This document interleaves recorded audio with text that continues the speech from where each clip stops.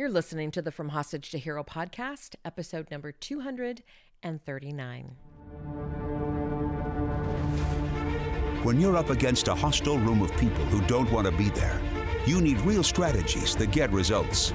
Welcome to From Hostage to Hero, the show that gives you practical advice you can use right now in the courtroom, boardroom, or classroom. Learn how to move your unwilling audience to one that is invested in what you're saying, eager to participate, and engaged in the process.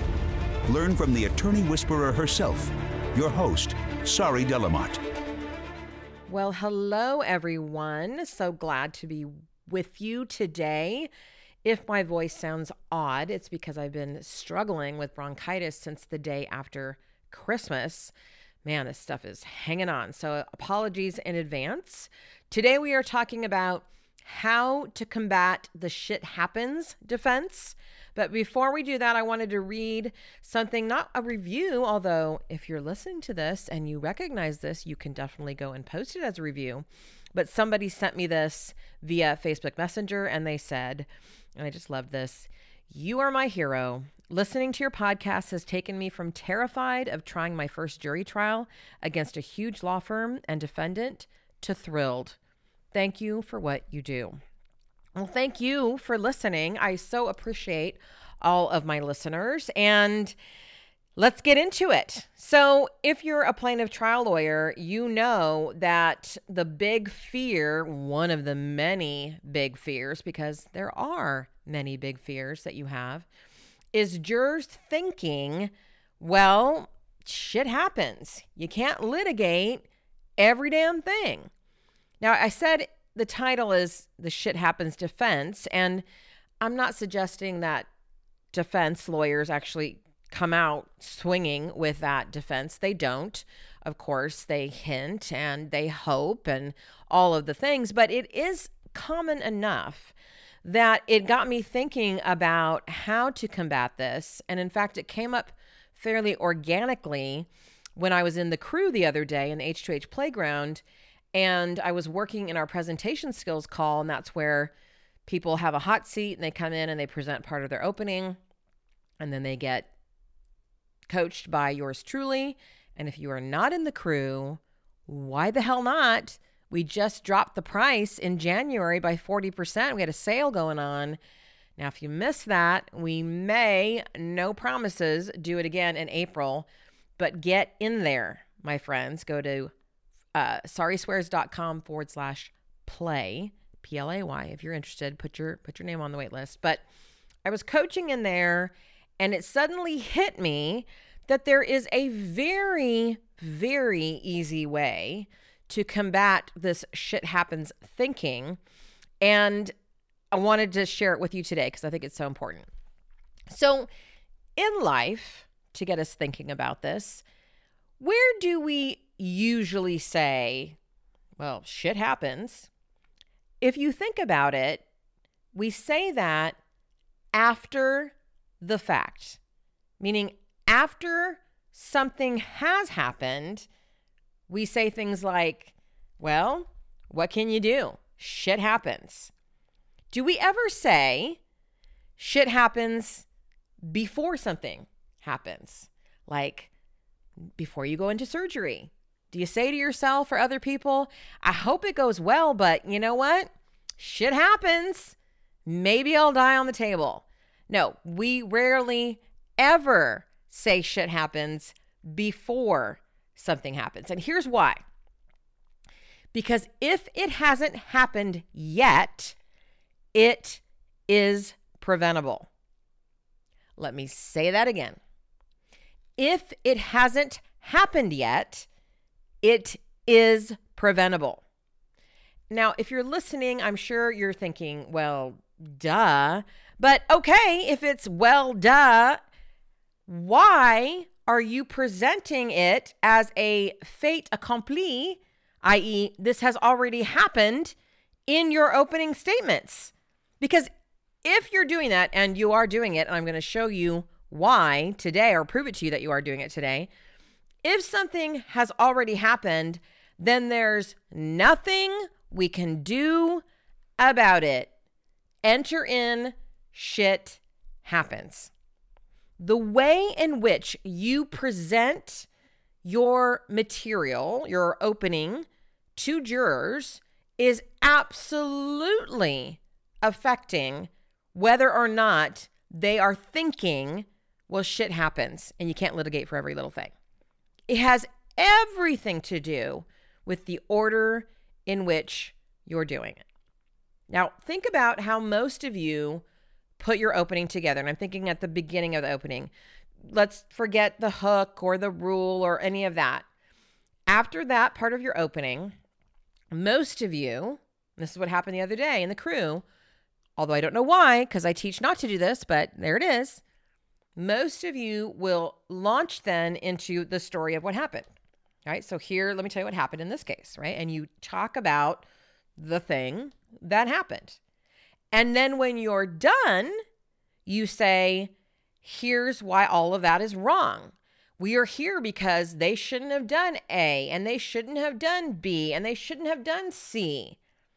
And that is the problem. First and foremost, you are presenting it as though it already did happen. And if it already did happen, then there's nothing we can do to prevent it. And shit happens and you lose your case. Now I know you so well that I know what else you're thinking. You're thinking, but it already did happen. Sorry, that's why we're here. No, it didn't. Not to the jurors, it didn't. You forget so often that you know everything there is to know about your case. You could talk about it backwards, forwards, upside down, and sideways. But jurors have never heard what happened here. And you have this amazing opportunity that, as much as I love you, you consistently squander. It is probably the most amazing tool in your toolbox, asset that you have, however we want to talk about it.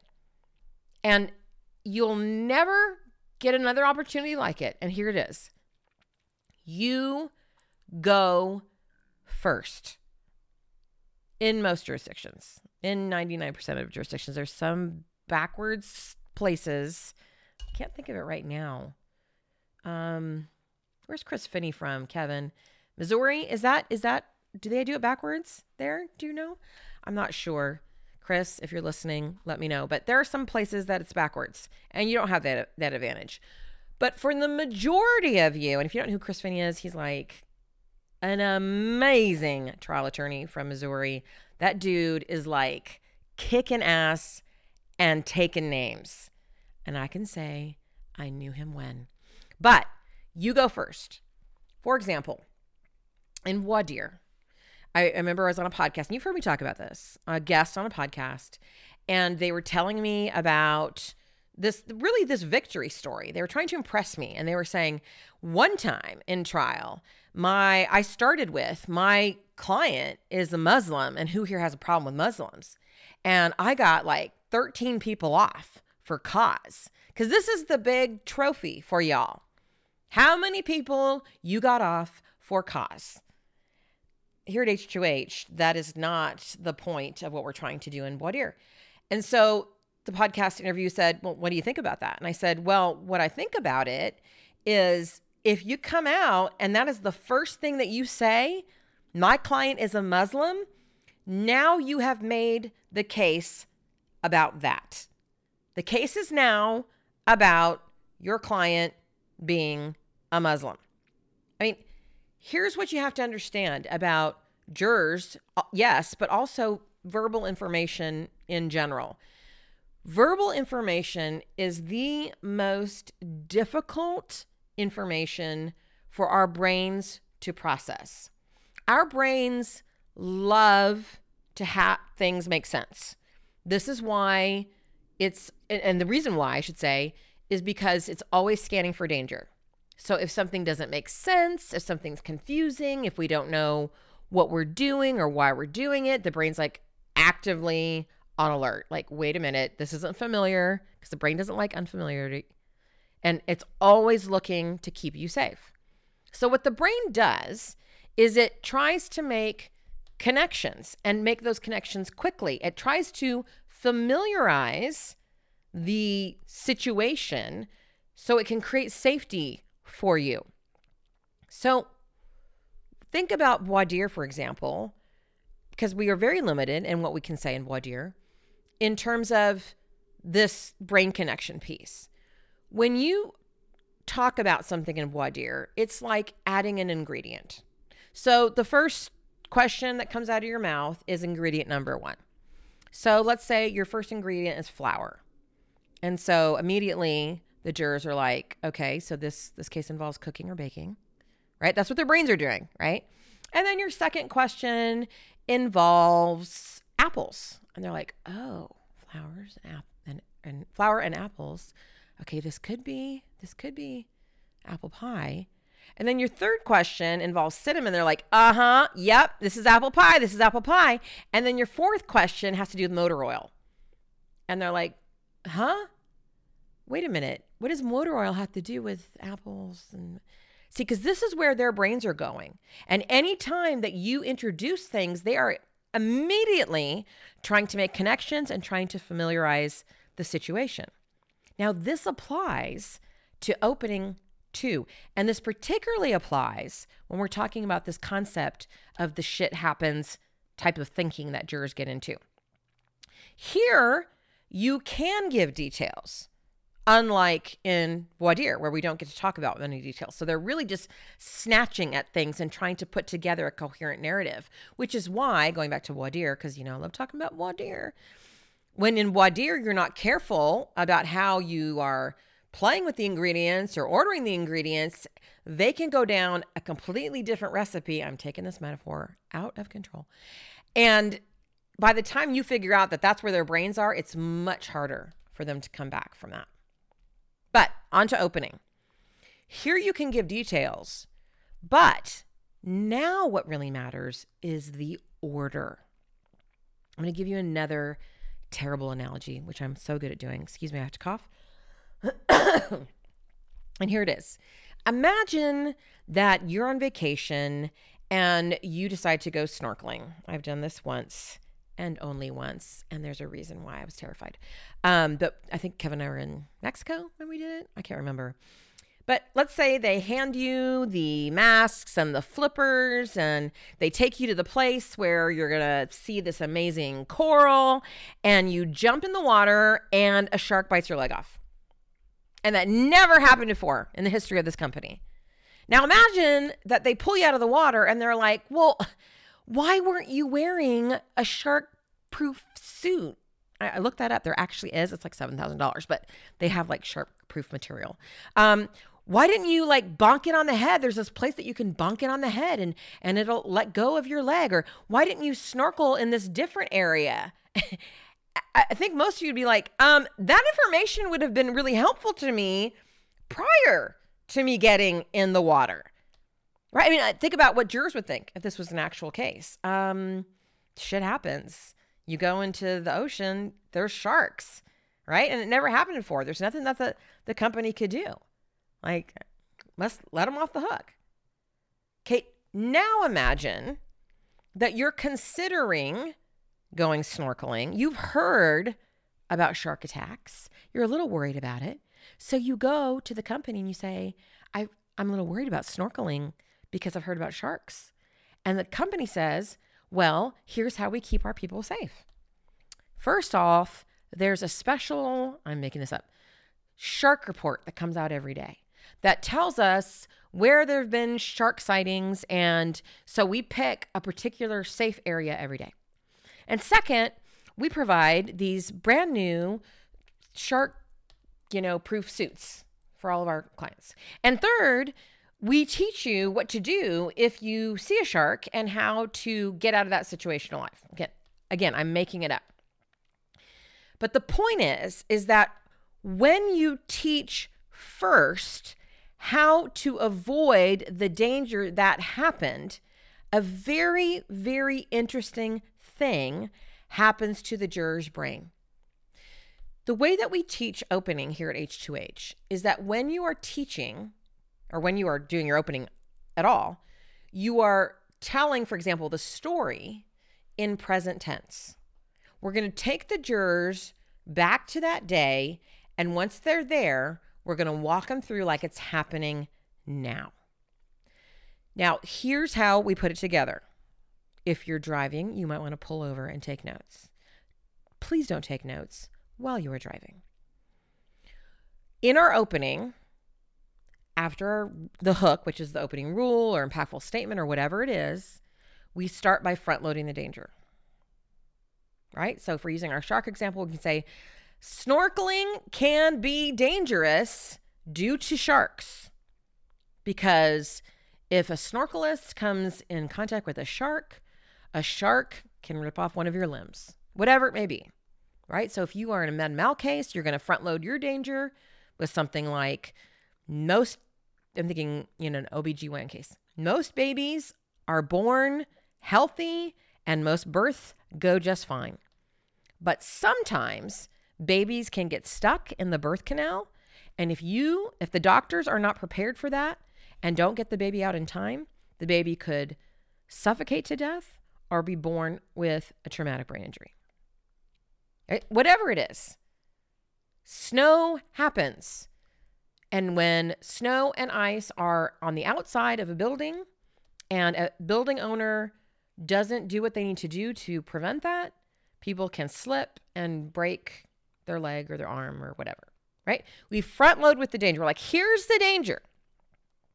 Then the next part we talk about is how do we avoid that danger? We make it known that it is avoidable.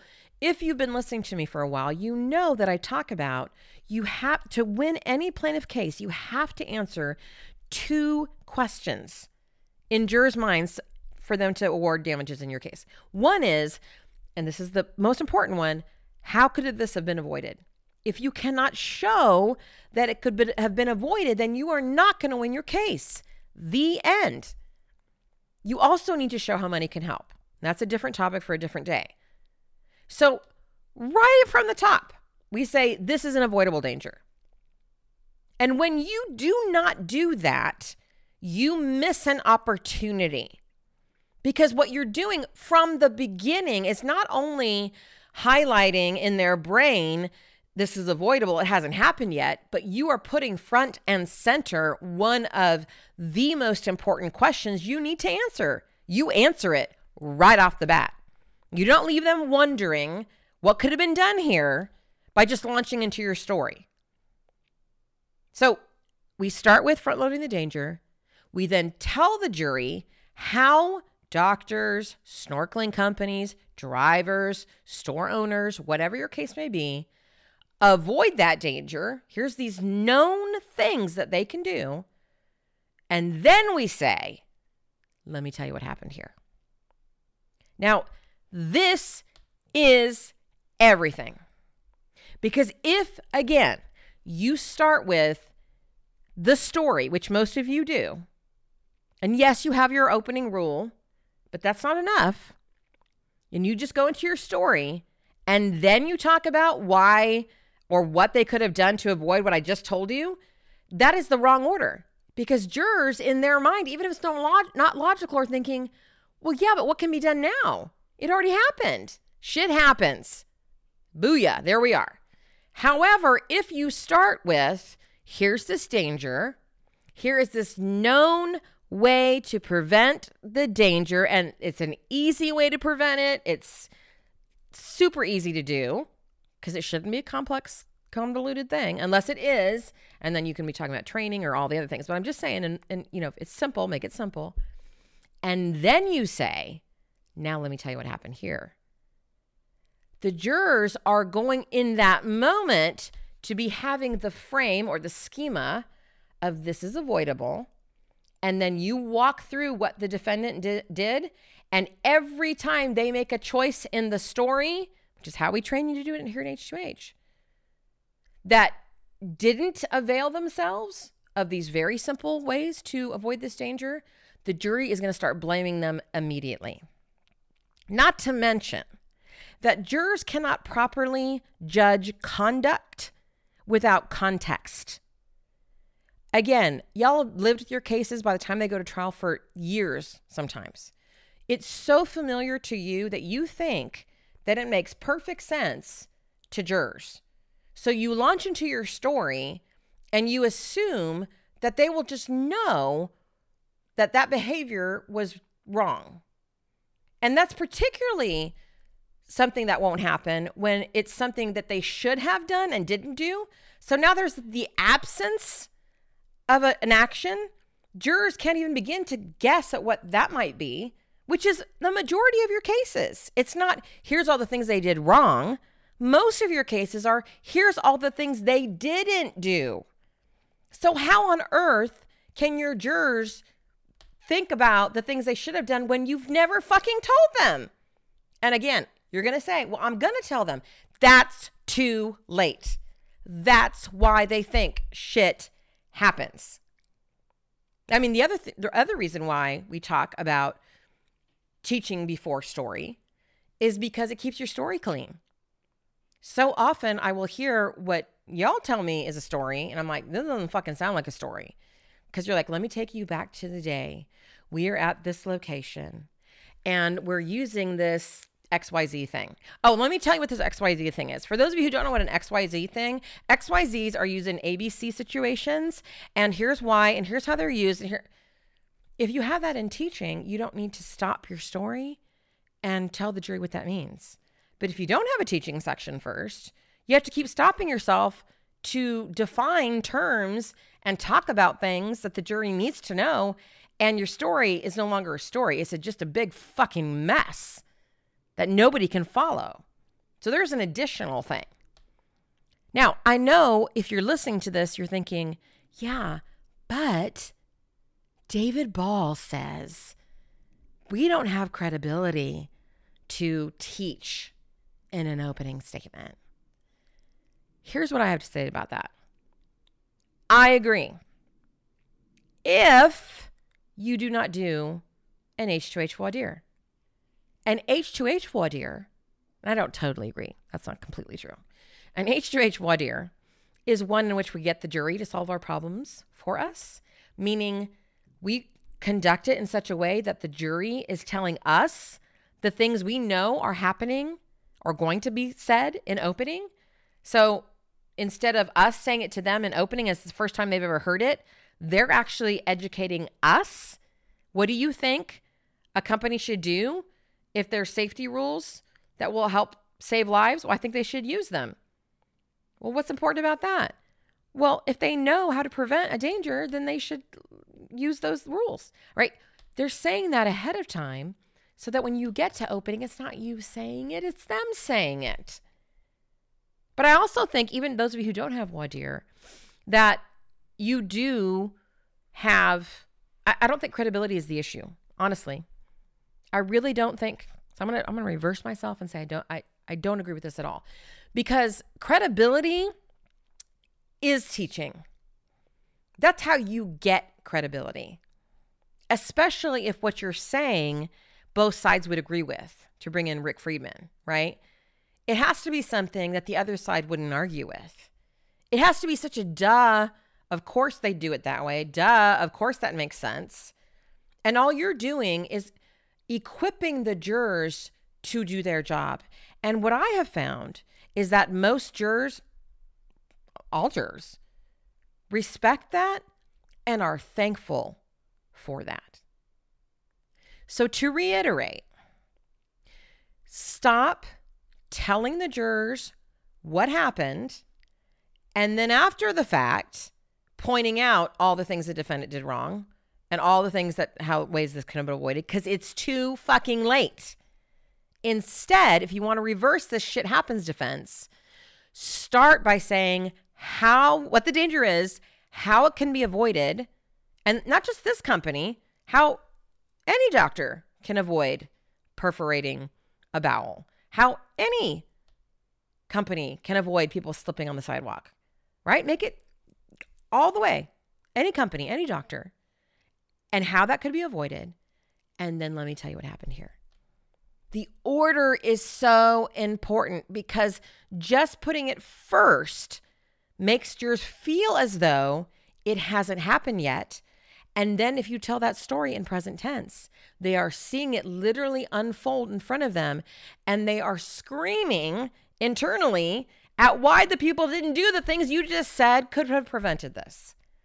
That is how we prevent the shit happens defense, at least the shit happens thinking in the juror's mind.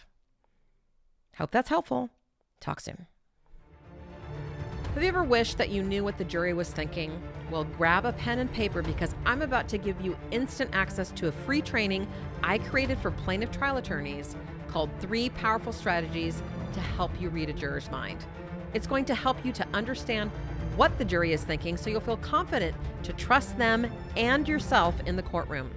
Ready for the address? Go to sorryswears.com/jury. Enjoy.